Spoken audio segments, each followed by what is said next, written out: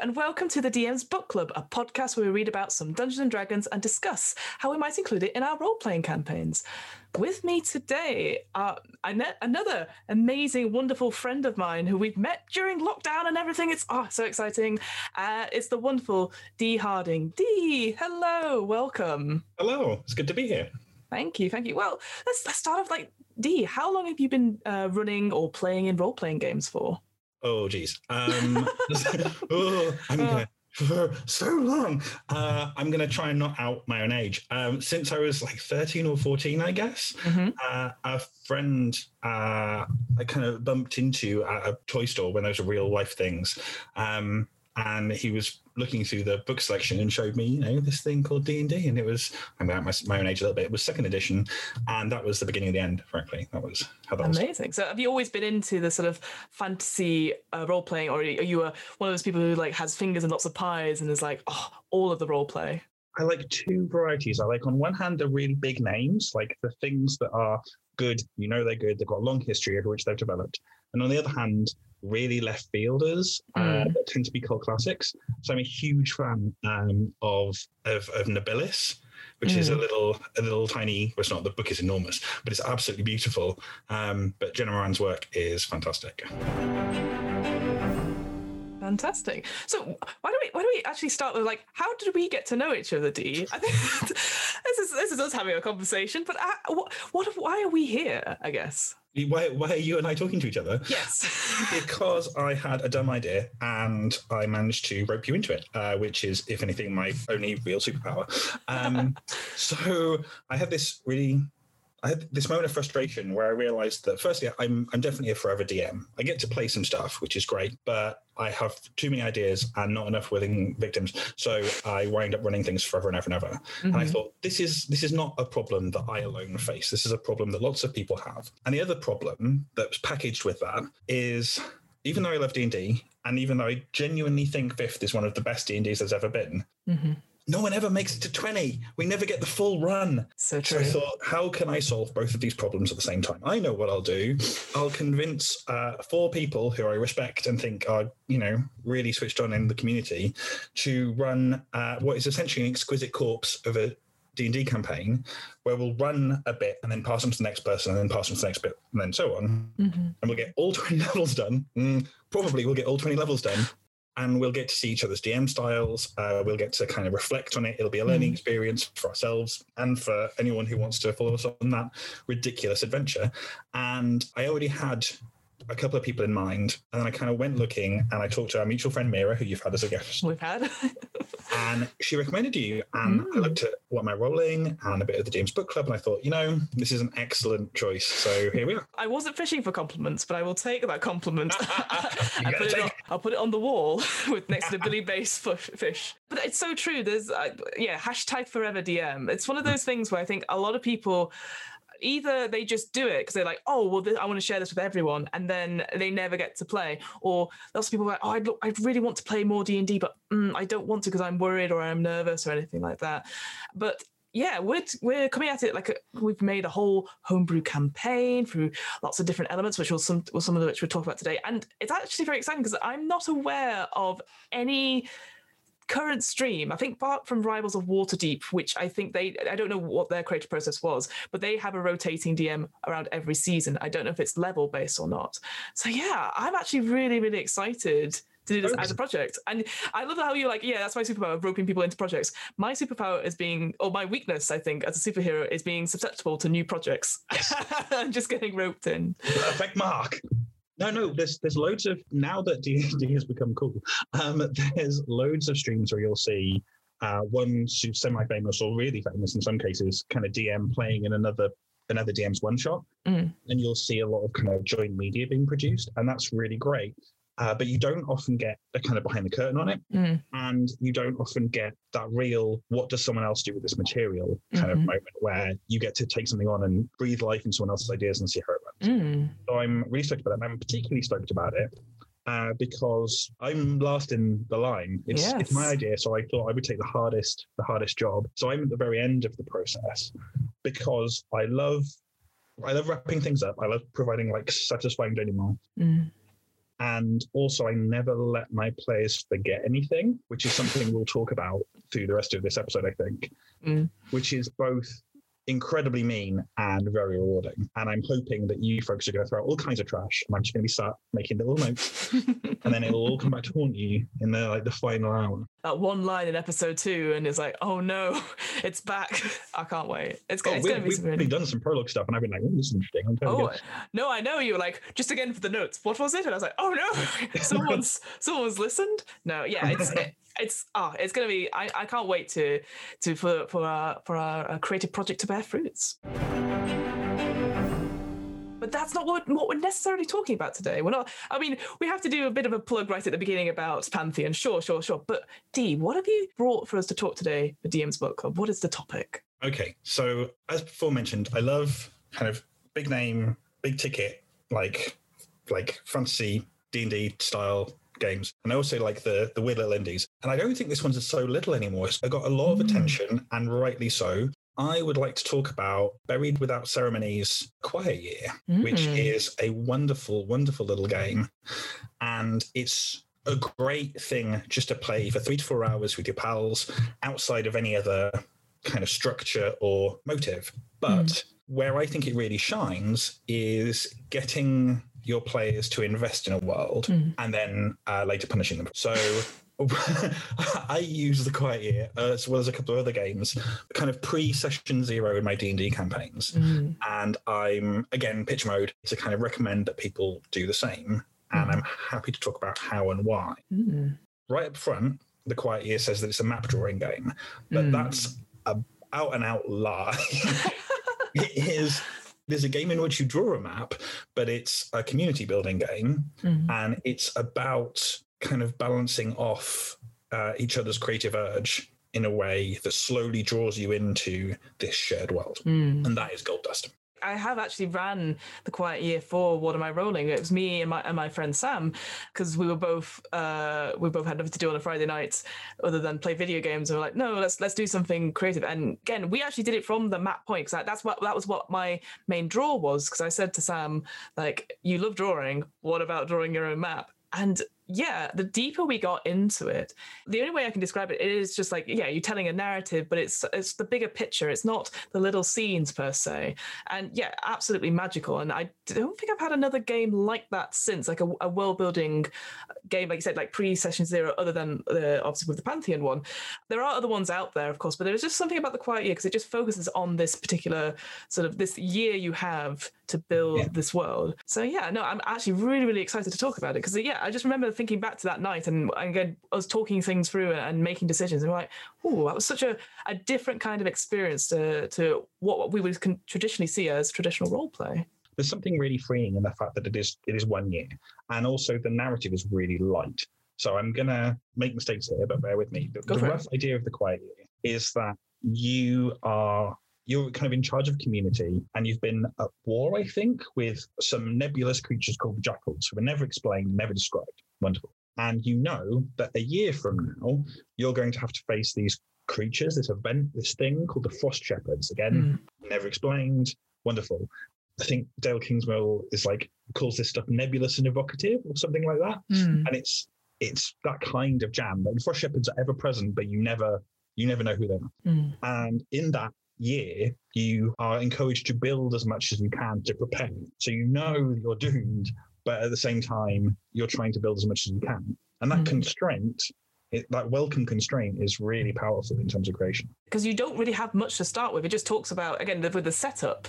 Again, when we did it, we were in person, but again, perfect for online as well, is that you make sure your space is very minimized. Anything that doesn't need to be there, so like your drinks or whatever, or snacks, put them to the side. So again, I can imagine like clearing, if one wants to, clearing the desktop a little bit, having the shared program up, closing down all the windows and stuff, and then just getting ready to play. Why don't you just give us a brief overview about how it works as the Quiet Year? So what do we need to know? What are the key points about it? Okay, so although I mock it, it is a map drawing game, and you start off where you decide what kind of community you want to build, and then each of you kind of goes around the table. I think it's good for 4. I've run it with up to 4 people.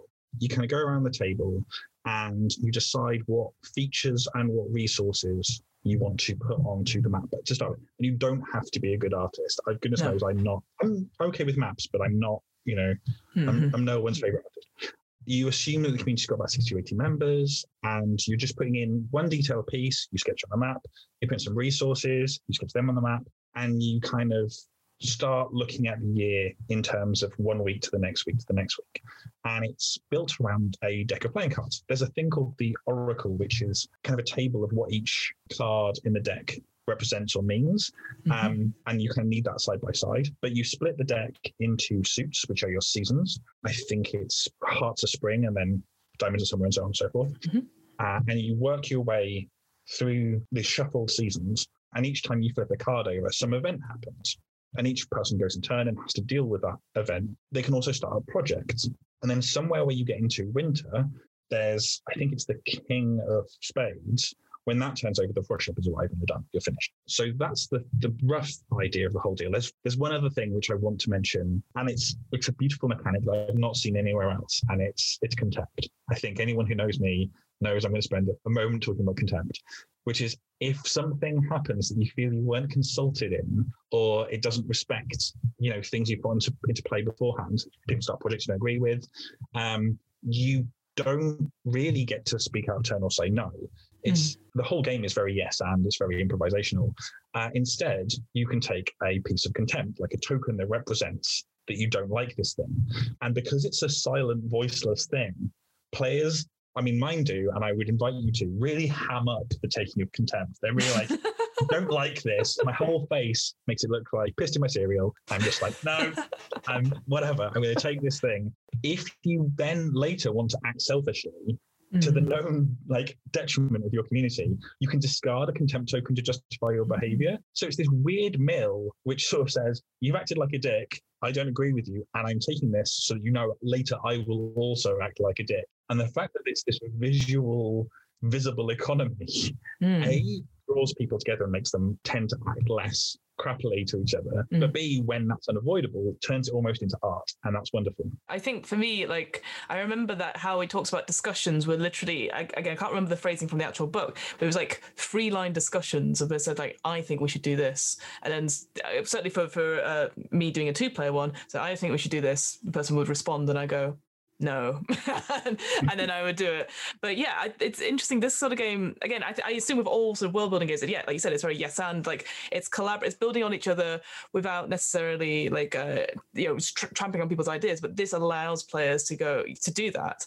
And even if you fought hard, in that small time you discuss and you fought hard for your corner, but the majority think no, it gives you that option. And there's something beautiful about I'm just going to take it and screw you guys, and it's there's something about, and I've done this a lot with solo RPGs recently. I love getting prompts which are very short and just very evocative. So yeah, with the way that the seasons work and the cards and stuff, you get, the other thing to say is that when you get a card, so say if you did pull, say the Ace of Hearts, so that's the first one in spring, you get 2 choices as the person. So for example, in this one, you get what group has the highest status in the community, what must people do to gain inclusion in that group, or are there distinct family units in the community? If so, what family structures are in common? So I like that when you pull it, you get the choice between 2 questions or 2 different prompts, because sometimes you'd be like, oh, this doesn't fit at all with what I've got. At least you've got that creativity and you can just reading it aloud to other people or silently. I think it does talk about it silently, but for audio podcasts I read them aloud. And yeah, all of the prompts I seem to remember were very good. And the thing for me, what I really loved, I'm sure you probably loved it too, is that the idea that the jackals and the frost shepherds, these sort of outside enemy forces in quotation marks, they're never explained. And it was just something I remember when we did pull the frost shepherds came and then we had to describe what happened, and we were like, well, we don't know. And so we did that. We just were like, these people came back to the community and it'd been completely decimated and they didn't see them coming. And it was such a very, very emotional moment with a lot of red wine. Yeah, a real gut punch when the frost shepherds eventually occur. It's like, oh, crap. Yeah. Which leads me on to this thing where Quiet Year is wonderful to run as a standalone in an evening. But in my opinion, the place where it really shines is if you use it pre-session 0 as a lead into your campaign. For 2 main reasons. The first one is because it's so vague and evocative, that's the phrase.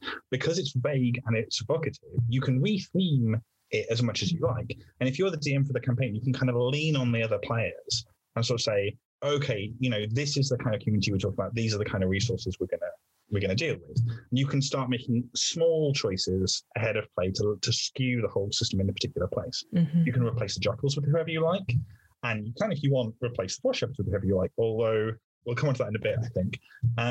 Which means if you do all of those things, then it can be anywhere. It can be any community that faces a conflict and has to recover and then has some kind of doom ahead of it. And most, not all, but most big kind of D&D style campaigns have that kind of structure in its past. So that means you've got an opportunity to let your players weigh in on the world and build things and introduce things in a very free-form way. Is now a good time? Shall I start rattling on about Yes, my home please. Absolutely. Go for it. So tell us Great. about your home game, which you use this in. Sorry, Okay. I was entranced by what you were very passionate. So I was like, yes, please. Okay, so my home game is a little campaign called Ruinheart, and it's designed to do something I've not done before. So my previous game, I think a lot of folks' games, is designed to kind of be epic, is to have that Lord of the Rings type scale, if not content, where you want people to be hanging off of mountains and, stabbing dragons and all that kind of stuff. So I've done a couple of those, and I thought, this is great, and I'm having a lot of fun, but I'm a problem solver and I want to solve a couple of things. And one is, making sure people are invested and want to keep on coming back. And the other is, I kind of feel like a lot of this is it's like Hollywood movie sort of scale evocative, but there's a lot of great cinema out there and a lot of great books out there that are like real gut punches, like the end, like when the frost shepherds show up at the end of this game, or kind of really grab you where you live. I thought, you know what, I want to run a campaign that really grabs hold of my players and gives them a shake, and that when they feel catharsis, it's like a real feeling, like they're like, oh god, okay. So to do that, I need to get them in, I need to get them invested, I need to get them trapped. I don't mean like, I just You want to hook them, yeah, not trapped. I want to hook them in.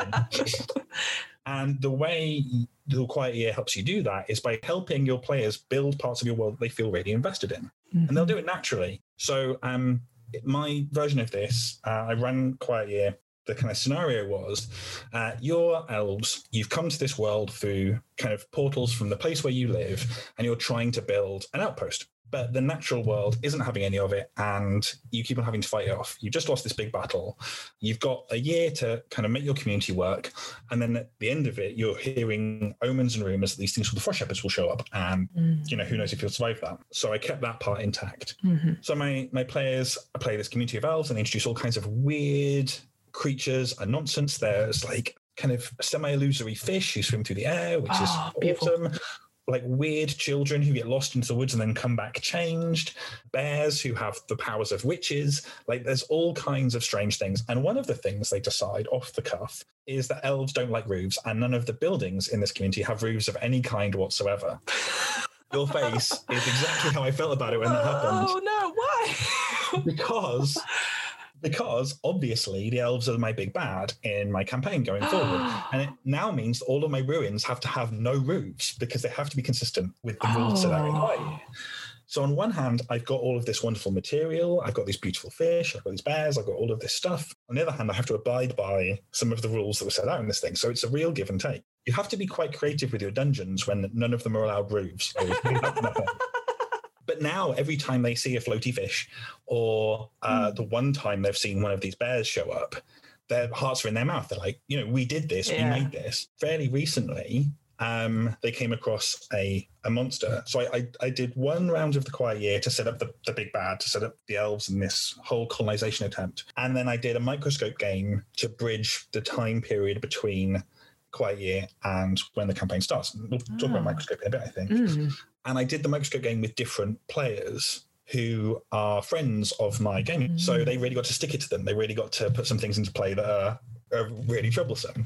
And one of the things Eva, bless her soul, put into play was unicorns.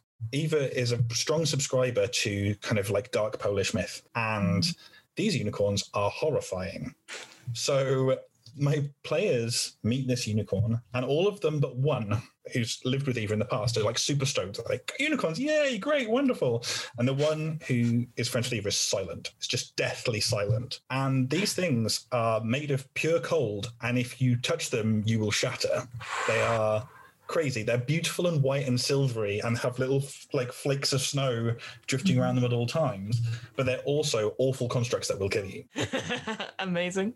When you've got that kind of thing in play, and when one of your players knows it, then the joy of it is out of this world. The only time I've had something which is better, I'll have one small more ramble and then shut up for a second. No, go for it. Is in the aforementioned previous campaign, which was the cinematic one of my players was also one of my best friends in the town we were playing. So I was hanging out with him quite a lot. And his character had built up this relationship with the local dwarves community and was super stoked to be investigating them and being more involved with them and all that kind of jazz. And I happen to know Tom's sibling quite well. So this party, they wind up dungeon delving, they wind up in this dwarvish community, and then things start going horribly wrong.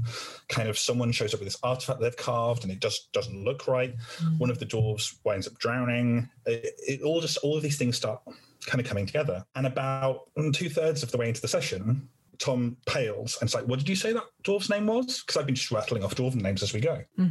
And I tell him, and he just turns to us and is like, we've got to get out. We've got to leave right now. We have to leave. And I've never seen a player be quite so terrified. And the reason he was terrified is because I got their sibling to steal their Dwarf Fortress files. Ooh. So they were playing inside their own Dwarf Fortress instance, and they knew how bad it was going to get. I love it. Anyway, all of this, the microscope, Dwarf Fortress, I should state that he'd done similar pranks on me in the past. It was entirely reasonable. Yeah, of course. Yeah. Of course. The Quiet Year stuff is all just my pitch to say this one thing, which is obviously within the realms of consent and constraint and making sure everyone has a fun time, but make it personal. Like if you can get your party to invest, involve themselves, create parts of your world, you're going to be in for just a great ride. Yeah, I think there is something amazing when you come together and create a world. I think the caveat I have is that make sure everyone's on the same page. Yeah, so one thing I did discover whilst playing the Quiet Year, maybe don't drink as much, because they got to a point where we're both sort of like, what would be great? Radioactive llamas. We're like, this doesn't fit with the setting, because we'd gone for like a Mad Max sort of thing. But it then became very much the sort of a Welcome to Night Vale sort of thing. So, and then there's just like that creeping sense. You look up in the tree and there's all these llamas there standing looking at you, and you're like, well, that's terrifying. Yep. But I guess it was because when we introduced it, it was just like, I can't think of anything llamas, which is a very improv thing where you got just say the first thing in front of your face. So I guess for me, like I love that sort of thing when it happens to me in games, when I notice something and I go, this is not right, something's wrong, and I'm trying to work backwards. And again, I will tell my own anecdote here, where we'd been tricked once before by this big bad who can change their skin, and they're our changeling. It got revealed later on, and spoilers, I died and was playing a different character, and we were talking to this other one who said, well, we need to find out this murderer, and I was like, this person doesn't normally talk like this, and I was like, can I there's something off, can I roll whatever? And I rolled poorly, and I was like, shit, and then I sat there going, it's not this person, and I'm just there going, because it's happened to us before, and I can't tell people out of character.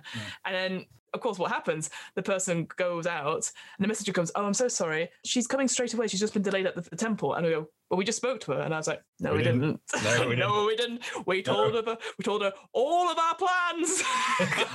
And now we're screwed. And now we have to run after her and kill her. So, but yeah, it's a different way of doing it. Because again, you have that stuff at the beginning where you could like do, what's your connection to your other characters? Is there a bond? Is there a relationship? And stuff? So, but that's very sort of interpersonal party, which you can do. But I think something on the world makes them instantly engageable. Because sometimes I think people just go, oh, this world's nice. It's like, I like what you've done. I like walking around in it, but I don't, maybe there's that point where I trash it, either on purpose or accident. And people are like, I don't. Making problems on purpose. Usually on purpose. Yes. But I think it's such a nice thing, because then you have, you said, it's like giving that ownership to people and said, look, oh, I created that. Holy shit. It's, such a wonderful feeling.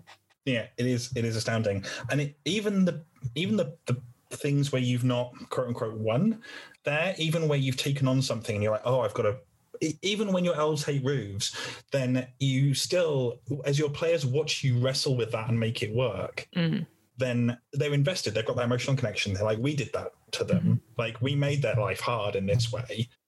And it's only right that we now see how it plays out. So there's a lot of buried towns. There's a lot of towns which, used to be on the surface, and then now mountains have fallen on top of them, or overgrowth's come over the top of it, or whatever. But every time they enter a new old elven town that has been somehow dragged beneath the earth, at least my dwarven player, who's like, we probably did this, super stoked.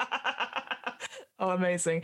Yeah, I gotta be honest, as soon as you said that there's no roofs, it just reminds me of that joke of like Sherlock Holmes and Watson like staring up at the sky and goes, what do you think's happened here, Watson? And Watson reels off all these things and he goes, no, Watson, someone's stolen our bloody tent. So that's what all I can see. It's very, very good. I've got a couple of other bits and pieces that came back around. So the whole children wandering off into the woods and coming back thing, that made its way into our halflings. In Ruinheart, the deal with the halflings is it's very bad luck to confront a halfling and tell them they're halfling. The thing you have to do, like the social compact, is to never mention it and just to welcome them into your communities like they're perfectly normal and everything's fine, and never mention it and everything is cool. Ooh. And obviously, you set this thing up that is an absolute standard in D&D. Like, everyone does welcome halflings. Everything is cool. They're perfectly fine in the communities. But the minute you make it explicit, everyone's like, no, wait, something's going on under the hood here. Something weird has happened. And when your players have previously set up this rule about children walking into the forest and coming back and weird, then they get to fill in the gaps around that. They get to be like, A, we did this, and B, kind of we feel like we've got some involvement here. So if you as a DM then want to turn around to your player who's playing your halfling, and be like, what did happen? Like, well, the rest of the pie aren't there. Tell me what you think occurred. Like, give me your theories on it. And you don't have to take that stuff as gospel because they're a character and they've got ideas and opinions on where they come from. But it's just yet more fuel. And the more that you use that came from them, the more attached they will be to that idea.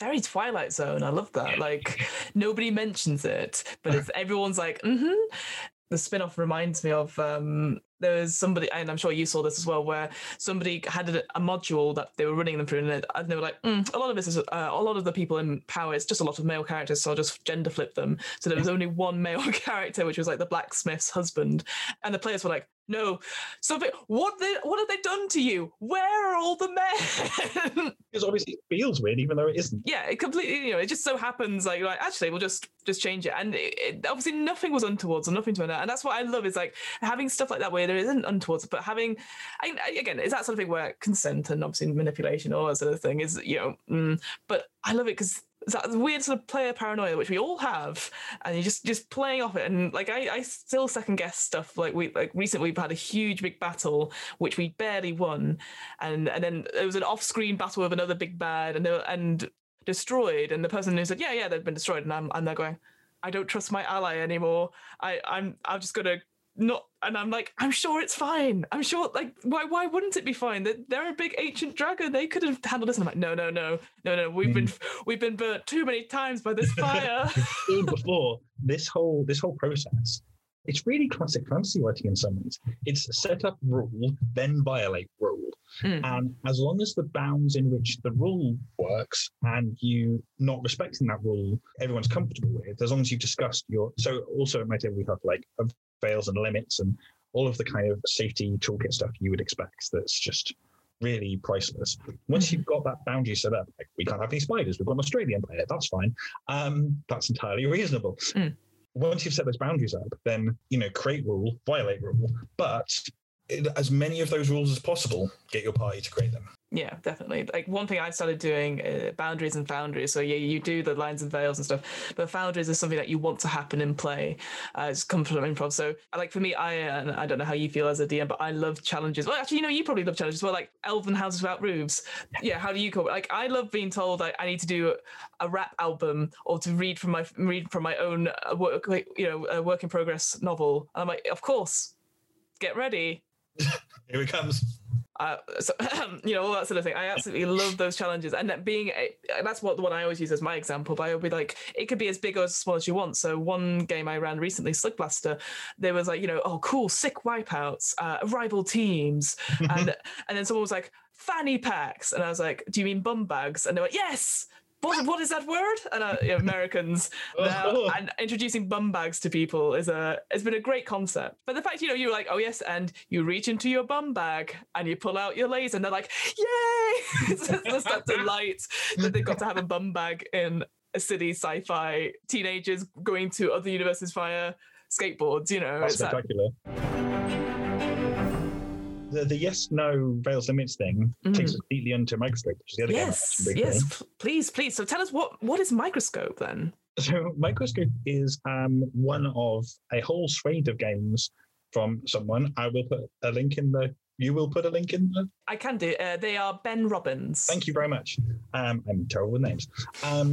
Has a whole swathe of games that are about kind of digging into the bits of kind of tabletop and fantasy that you don't normally dig into, or you don't normally have a mechanism to do so with. And Microscope is a way of laying out histories for settings and just events. And it starts up with this yes-no process, like things you definitely want to see, things you definitely don't want to see.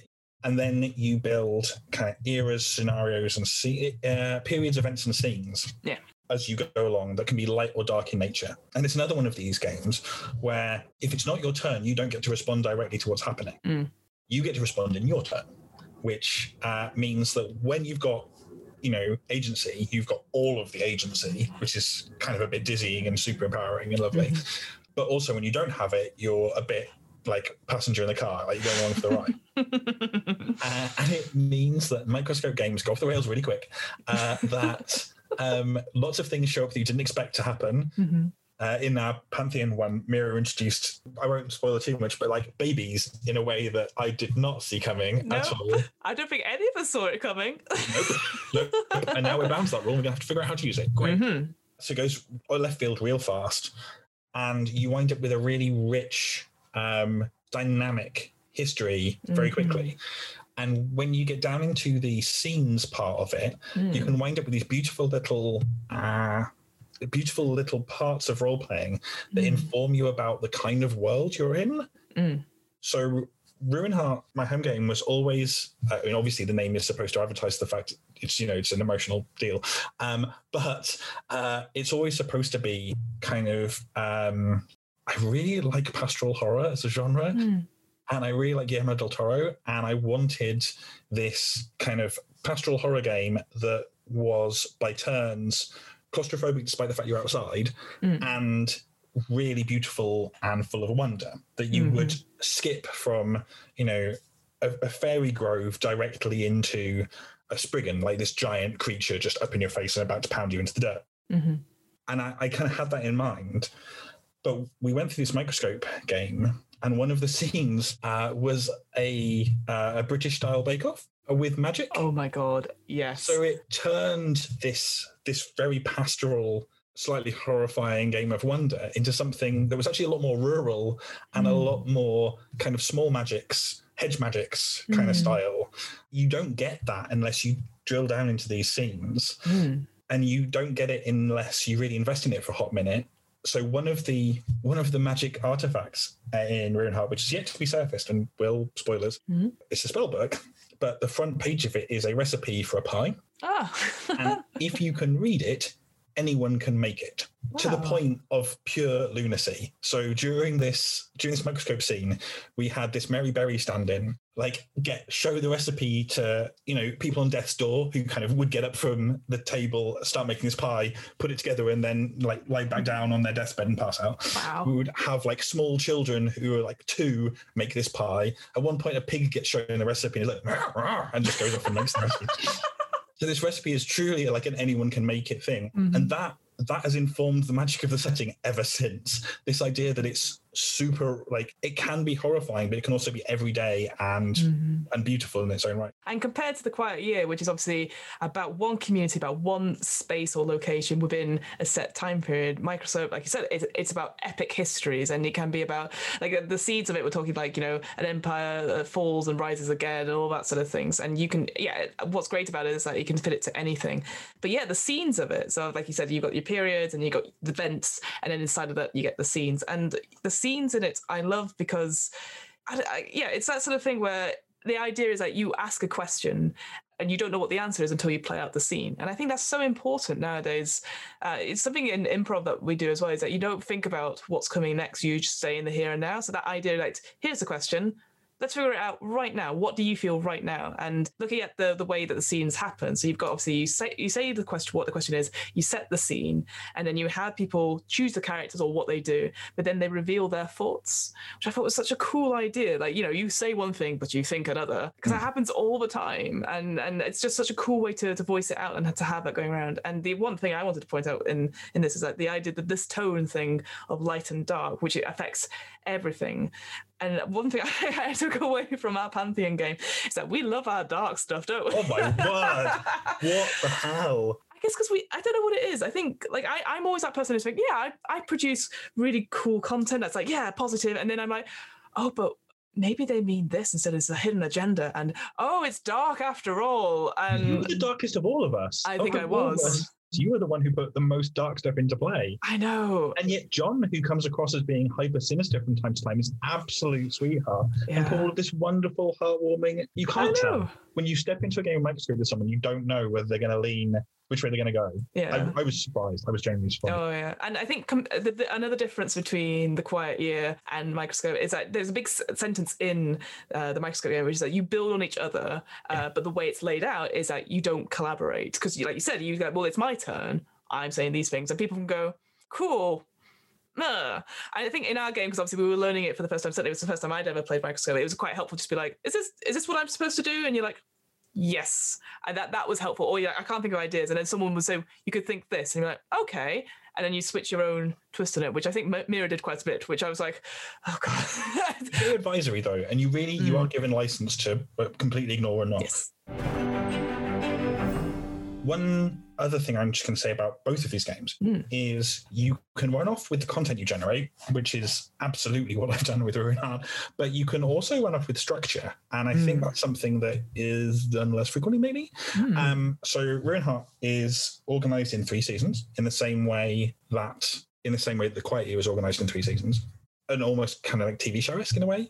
So there's it starts in spring, then summer, then autumn. Each season has its own different feel and tone, and the cards you pull in Quiet Year, all the spring season, they're often about building, they're often about kind of developing stuff. The summer is often about things kind of coming to fruition, and then the autumn is things coming back, which you maybe didn't expect. So you can build it like that. So you can run off with Quiet Year's structure and import it directly into a long-running D&D game, no problem, can recommend. But also, what we've done is separate each of the seasons by 10 years. Ooh. So my players started off as 10-year-olds in spring, which was you have to set some rules up. So when we did that, I did a lot of kind of early conversation with my players. I was like, are you comfortable with this? We're going to run it like an Enid Blyton adventure. We're going to run it like you're the famous 5 and nothing truly bad is going to happen to you. No one's going to die. Like nothing crazy is going to happen. If you enter a zone that is dangerous, I'm going to kind of give you a big like danger warning. You can back out if you want to kind of situation. And any bad thing that happens will only ever be the consequences of your actions, not anybody else's. So you get to really take a lot of things off the table. Like there's no power dynamic with adults in the game because they're pretty much absent. Like all good like kids' adventures. I was going to say, mum is in the kitchen somewhere. Right? They're always somewhere else. So you really have to set that up. But then you can do this like Enid Blyton style adventure. And then the spring, which is what we're currently trying to wrap up, you're all about 20. And the rules change slightly. So people can get hurt, things can start to be dangerous, and choices you make now can really inform your future in a big way. And then autumn's going to be 10 years on, everyone's going to be about 30. And as we go through, the themes will change from kind of exploratory and, friendship is magic and all that kind of jam, through to kind of really finding your way in, like learning who you are in spring, through to kind of dealing with the consequences of your earlier actions. And obviously in autumn, you can die. Dealing with all the bad things. Allegory. Again, just a pitch. When you're looking at indie games like this, like these, like Microscope, like Quiet Year, like a whole bunch, like Monster Hearts, which is beautiful, then you can run off with a lot of the concepts and import them into quite big mainstream games, and they often work beautifully. Like absolutely go back in time, explore what your party was like as teens. That stuff is a rich vein. It's wonderful, as long as you set the rules up to make sure everyone understands that no one's going to get hurt and everything is going to be kind of above board. Yeah, definitely. I love that idea. Like, yeah, like an Eden Blind adventure with maybe a little twist on it. Because sometimes you do it where you're like, okay, we're gonna do. I would see stereotypically as the body swapping episode, but it's like, oh, we'll go back in time 10 years or blah, blah, blah, and then it's a comedy. Where it's like, oh, look, as kids you were like this, idiots. There's something I've always said for me rather than anyone else is like, your priorities change every 6 months. You are a different person to what you were 6 months, a year ago or whatever. And yeah, playing a 10-year-old, any of my D&D characters would have been awful, but it'll be fun. But again, because of the way I've imagined what the backstory was, again, any flashbacks or anything like that, I think like I would enjoy playing it, but I don't know if anyone would want to watch it. Because no, but maybe not. But it can be awful. But there are other things to recommend it. Two of my party members, and I won't say which, so that when they listen to this, they have to have an argument about it. Two of my party members would not get on if they didn't know each other as kids. Oh. But the fact that they all knew each other as kids and they went through some pretty major events means that now I don't have to answer the question, what are you doing together? And I don't have to answer the question, like, why are you doing this? They're together because they've known each other since they were 10 or before that. And they're doing this because they care about the community which they were raised in. And all of those tropes of like, you meet a wizard in an inn because of course you fucking do. It's like, I don't have to deal with it. I have written adventures based around that trope, but you don't have to deal with it when you've got this rich world that everyone's invested in and you've got backstory that has been... Actually, one last thing on this. I have a pet peeve. And this is going to make me wildly unpopular amongst basically everybody, but never mind. Do it. Character backstory handed to a DM in 2 to 3 pages isn't worthless, but I'm going to go through with a yellow marker and highlight like 6 words, and I'm going to take them forward. And that's all I'm going to do. And yes, I want you to feel invested and involved, but player backstory acted out on screen is 10 times as valuable. And rather than I think this is why the session 0 idea is its time has come, is because those 3 pages of backstory you get handed, you're like, well, this is cool, but like you don't care about it this much. No. Like even you don't really care about it to the point where you'll throw yourself into a chasm for it. Whereas if you play that stuff out as kind of 10-year-old like Volum the dwarf, then maybe you would throw yourself into a chasm for it. Like you get a lot more emotional investment. Oh, definitely. I see backstories, again, it's useful for the DM, but like you should literally have bullet points, like a couple of family members if you or that sort of person, and just something to help you as a player get into your character. I agree. Like there's been a couple of times where someone has sent me like, a page or 2 and I've gone, this is lovely creative writing. 9 out of 10. What's it for? Which is, again, it's not a horrible thing because you think this is absolutely what you've done is great, but it is all your input. It is an isolation to everything else and this game, because they could have written like an amazing thing, but it's like this is good, but it's not for this. It's not for Waterdeep Dragon Heist. It's not for Curse of Strahd. It's not for any of these modules I've written, or for your own homebrew campaigns where, or for your friends, or for the rest of the party. Like it doesn't establish any relationship with anything. Yeah, and exactly. That's the thing you need, is the relationship with the stuff. Yeah, and I think that's going back to it. Yeah, like the thing with the Microsoft game and the Quiet Year is that you have that opportunity because then you've already made links with your players creating this world. It's like, okay, now to take that on to player backgrounds and stuff. So yeah, absolutely. I think the only thing I was going to add is that one thing I love about having games like this, having the prompts and stuff, is that you can get prompts for anywhere. So obviously, as we said before, you can change all these things. One thing I've discovered, and you probably do know about this, Steve, but in one of my writing classes I did, there's the Oblique Strategies, which is like a set of cards, like 40 cards that you just take one and it'll have like a phrase or a word on it, and then that will be your writing thing. And there's stuff which would be like, it's usually it is like wafty stuff, like looking from a different perspective. Oh wow. Okay.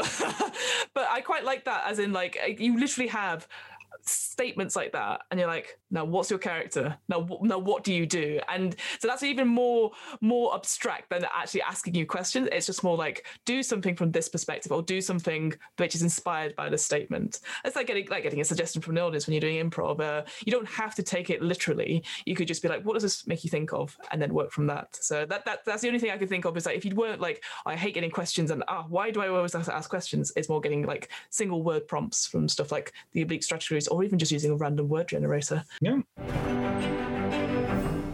Wow. Well, whoa, we've really talked for such a long time on these things. Thank you so much, Dee, and thank you for sharing with us your own experiences with your home games. I wish I was a player in your game, even though I know all the stuff. I will. I'll have written my own funeral, but it's fine by the time it gets to you. But, that's what you want. You want to write your own funeral scene. That's what you prefer. Yes. Yes.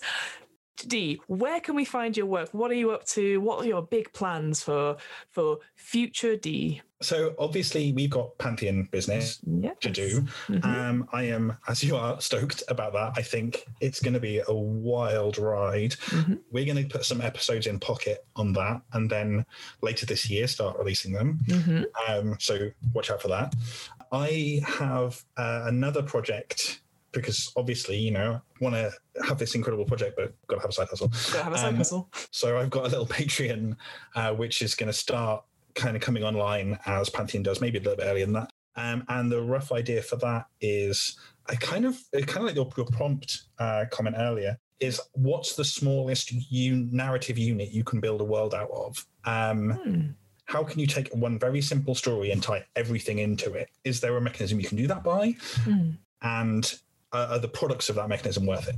So it's going to be a whole bunch of fiction kind of coming out around this very core central idea, and then kind of crunch that will help you use that fiction in your games as it goes. So that's the World Shapers Atlas on Patreon. Excellent. And there'll be a link to it in the episode notes as well. So, that's so exciting. You've got a project with me, and then you're doing your own project. You're doing all these projects, dude. That's amazing. At least 3. At least 3. Got to have a side hustle. I like that. Well, my side hustle is the What Am I Rolling podcast. It is a twice monthly RPG one-shot podcast. As always, as people who listen to these episodes, it's going well. I actually was in a Warhammer Fantasy role-playing one-shot very recently. Yeah. There's a lot. There is a lot.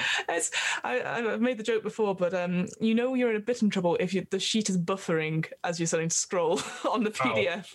On that note, I can recommend Grant Howitt's Nice Marines. It's so much fun. Oh, cool! Yeah, I've seen it. I've not played it though. That looks so much fun. But yes, and thanks to that, I will be, I guess by the time this episode's gone out, I will be on a live stream playing, I think it's Victory and Valor or something like that. This is going to be really awkward when it comes around and goes, no, Fiona, you're Warhammer, who is this person? But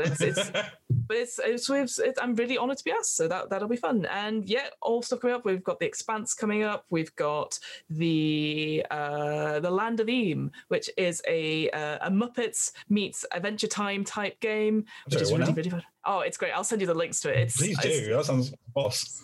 It's got so many tables, Dee. So I've talked about this before, but one of my favorite dungeon trap tables is that there's a person that's just guarding a door and they go, what is a good password? And you have to convince them that your suggestion is a good password. And that's it. That's great. That's super good. Well, thank you so much for joining us, and we will be here next time. Tune in then. Thank you very much. Bye. Bye.